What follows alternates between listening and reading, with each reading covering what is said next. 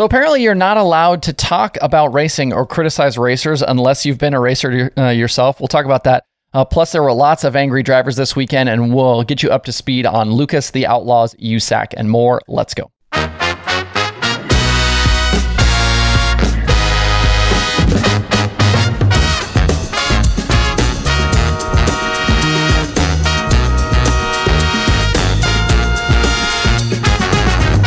It's Monday, July 25th. I'm Justin Fiedler. This is Dirt Tracker Daily. We've got a lot of stuff to get into today. There was a bunch of racing over the weekend, plenty of drama, and some news along the way as well, so let's dive right in. We had multiple incidents over the weekend that resulted in more altercations with plenty of drivers and crew guys upset.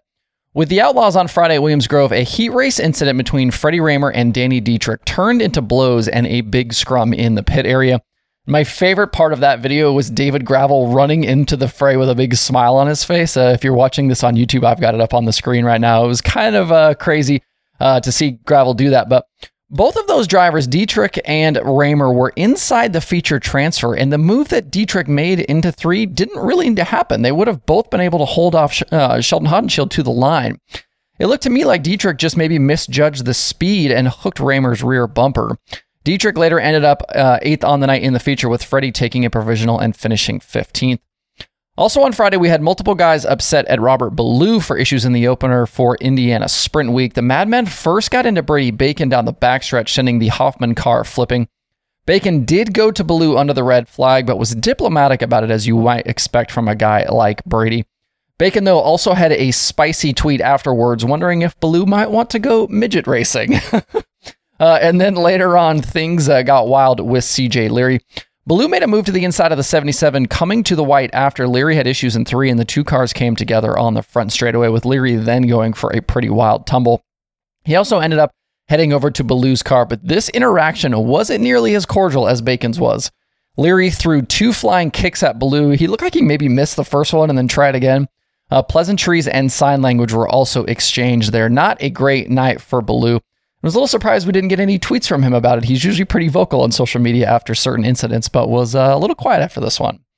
And to close out a wild night at Huset's, Ryan Timms and Justin Henderson tangled on the final lap of Sunday's 410 feature, and Brooke Tatnall ended up stealing that win.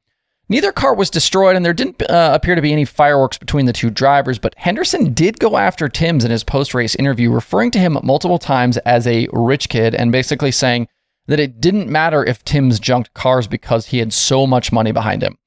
Henderson is a solid dude. I know he was upset that he lost the win, but I continue to not like this method of attack. Timms made a mistake and just slid too high, but let's keep in mind here that it was a final lap battle for the win. Timms is young, but he's won at basically every level at this point. It's not like this was his first night in a 410. I would hope he would have a little bit more respect than that. And the rich kid attacks to me just get old. Why are we coming at somebody for having money and backing to go racing with? I don't understand that. And I'm not saying that Henderson, shouldn't have been upset. He had every right to be mad that he lost that win. But the kid just made a bad decision. I wouldn't have had any problem with him if he would have just come and said, the kid screwed up. I don't know what he's thinking, whatever. But the rich kid stuff, I just don't love dragging that into this. I also wonder at what point we decided that you aren't allowed to comment on racing incidents if you've never driven a race car. I had several commenters come at me on my Winger McCarter thoughts because I've never driven a dirt late model. And then this weekend, I saw similar comments on social media regarding some of these other incidents as well. So because someone has never driven a 410 sprint car or a dirt late model, they can't say crap moves or crap moves? I don't understand that one.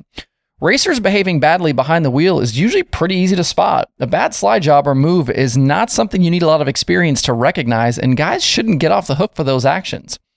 And the last time I checked, bench racing and reacting to these shows was a time-honored tradition, part of the fun of going and watching racing or watching it on the streaming services. On this show specifically, I personally don't have a problem if you disagree with something I say here. We won't always see eye to eye. I'm cool with that. I'm not going to get angry at you because you think I'm stupid or you don't agree with my opinion. But the you've never driven comments are a really lame way to come at people for reacting to these races. Moving on to the racing, let's get into some of the results from the weekend. Jonathan Davenport bagged the big money on Sunday at I-80 Speedway with Lucas. The show was postponed to Sunday because of weather on Saturday night, and Tim McCreadie actually ended up dominating most of that feature from the second starting position. He led 73 laps, but late in the going, Davenport slipped by him in lap traffic to score the $53,000 win. Superman maintains that top spot as the highest earner in dirt late model racing this season, in big part obviously because of that Eldora Million win, but that $53,000 won't hurt there.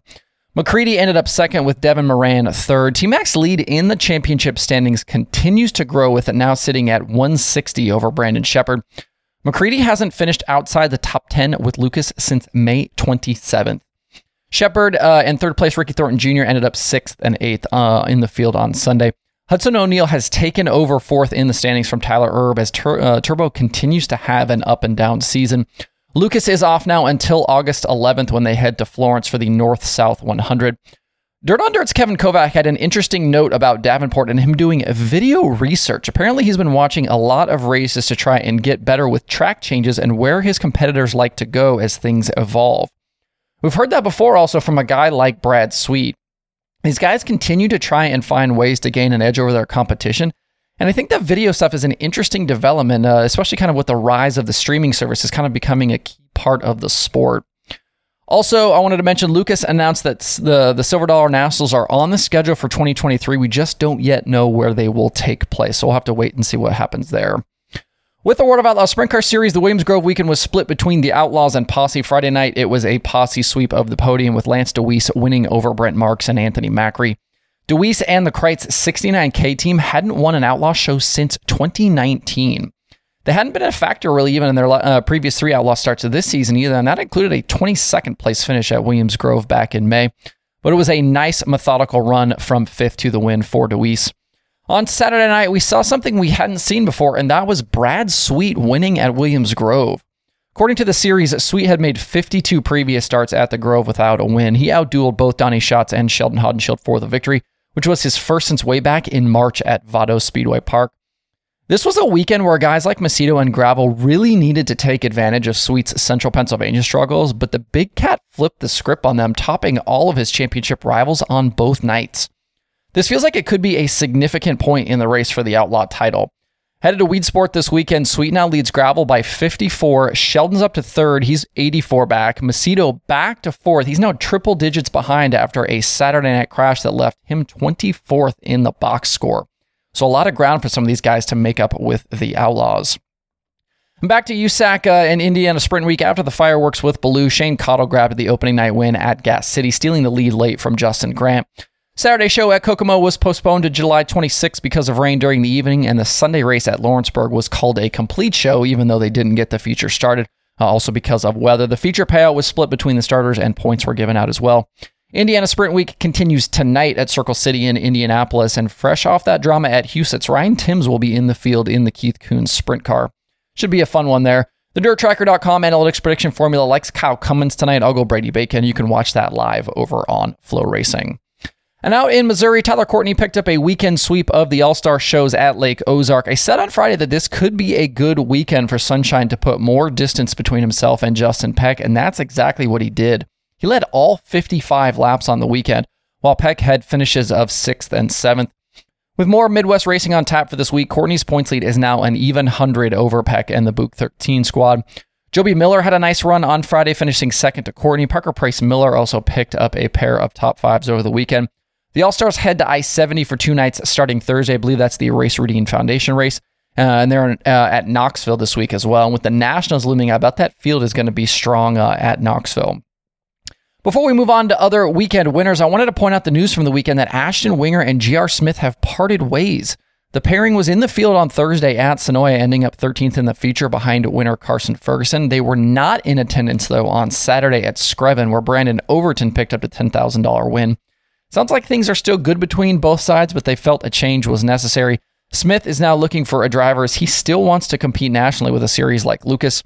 Winger is most likely headed back to his family-owned equipment, but they told Kevin Kovac they need some time to get organized before they go racing again. Elsewhere in late model racing this weekend, Dona Marcoulier and Brandon Thurlby were Summer Nationals winners. Mark Whitener was a $10,000 crate winner at Golden Isles. Logan Martin and Kyle Beard were Comp Cams winners. And Jason Fager was a Mars winner at Farmer City. Also tonight, don't forget the World of Outlaws late models are at Boone Speedway for $20,000 to win. Dennis Erb Jr. continues to lead the Outlaw standings over Max Blair and Tanner English. The win prediction formula likes Bobby Pierce tonight. I'm going to go Jonathan Davenport, though, to kind of keep this party going. He is expected to race. You can watch that one over on Dirt Vision. Other weekend sprint car winners included Tim Crawley and Wayne Johnson with the ASCS. Their speed week continues tomorrow at Tulsa Speedway. Bud Kading was a 360 winner at Ocean. Trey Starks won $10,000 at Skagit. Cole Macedo won at Fremont. Aaron Reitzel grabbed the 360 win at Knoxville, while the 410 show was postponed because of weather. DJ Neto was the NARC winner at Stockton, and Danny Dietrich was a winner Sunday at Baps Motor Speedway. And one quick schedule note for you, the Super Dirt Car Series Hall of Fame 100 at Weedsport has been moved to August 15th. Rain and severe weather on Sunday are to blame there. Weedsport will now kick off 4 straight nights of racing, which also includes Brewerton, Fulton, and Canandaigua. And it looks like we've got 5 shows on the streaming schedule today. Dirt Vision has the World of Outlaws late models from Boone, like I just mentioned. Flow Racing has the Indiana Sprint Week from Circle City and Big Blocks from Autodrome Granby. There's also Western Sprint Tour racing on Speed Sport. To see the full daily streaming schedule with links to watch, visit dirttracker.com/watch tonight. That's it for the show today. Have a good Monday. If you have thoughts about the topics on today's show, please leave them in the comments below or tweet at me. Thanks everybody for tuning in. We'll see you tomorrow for more Dirt Tracker Daily.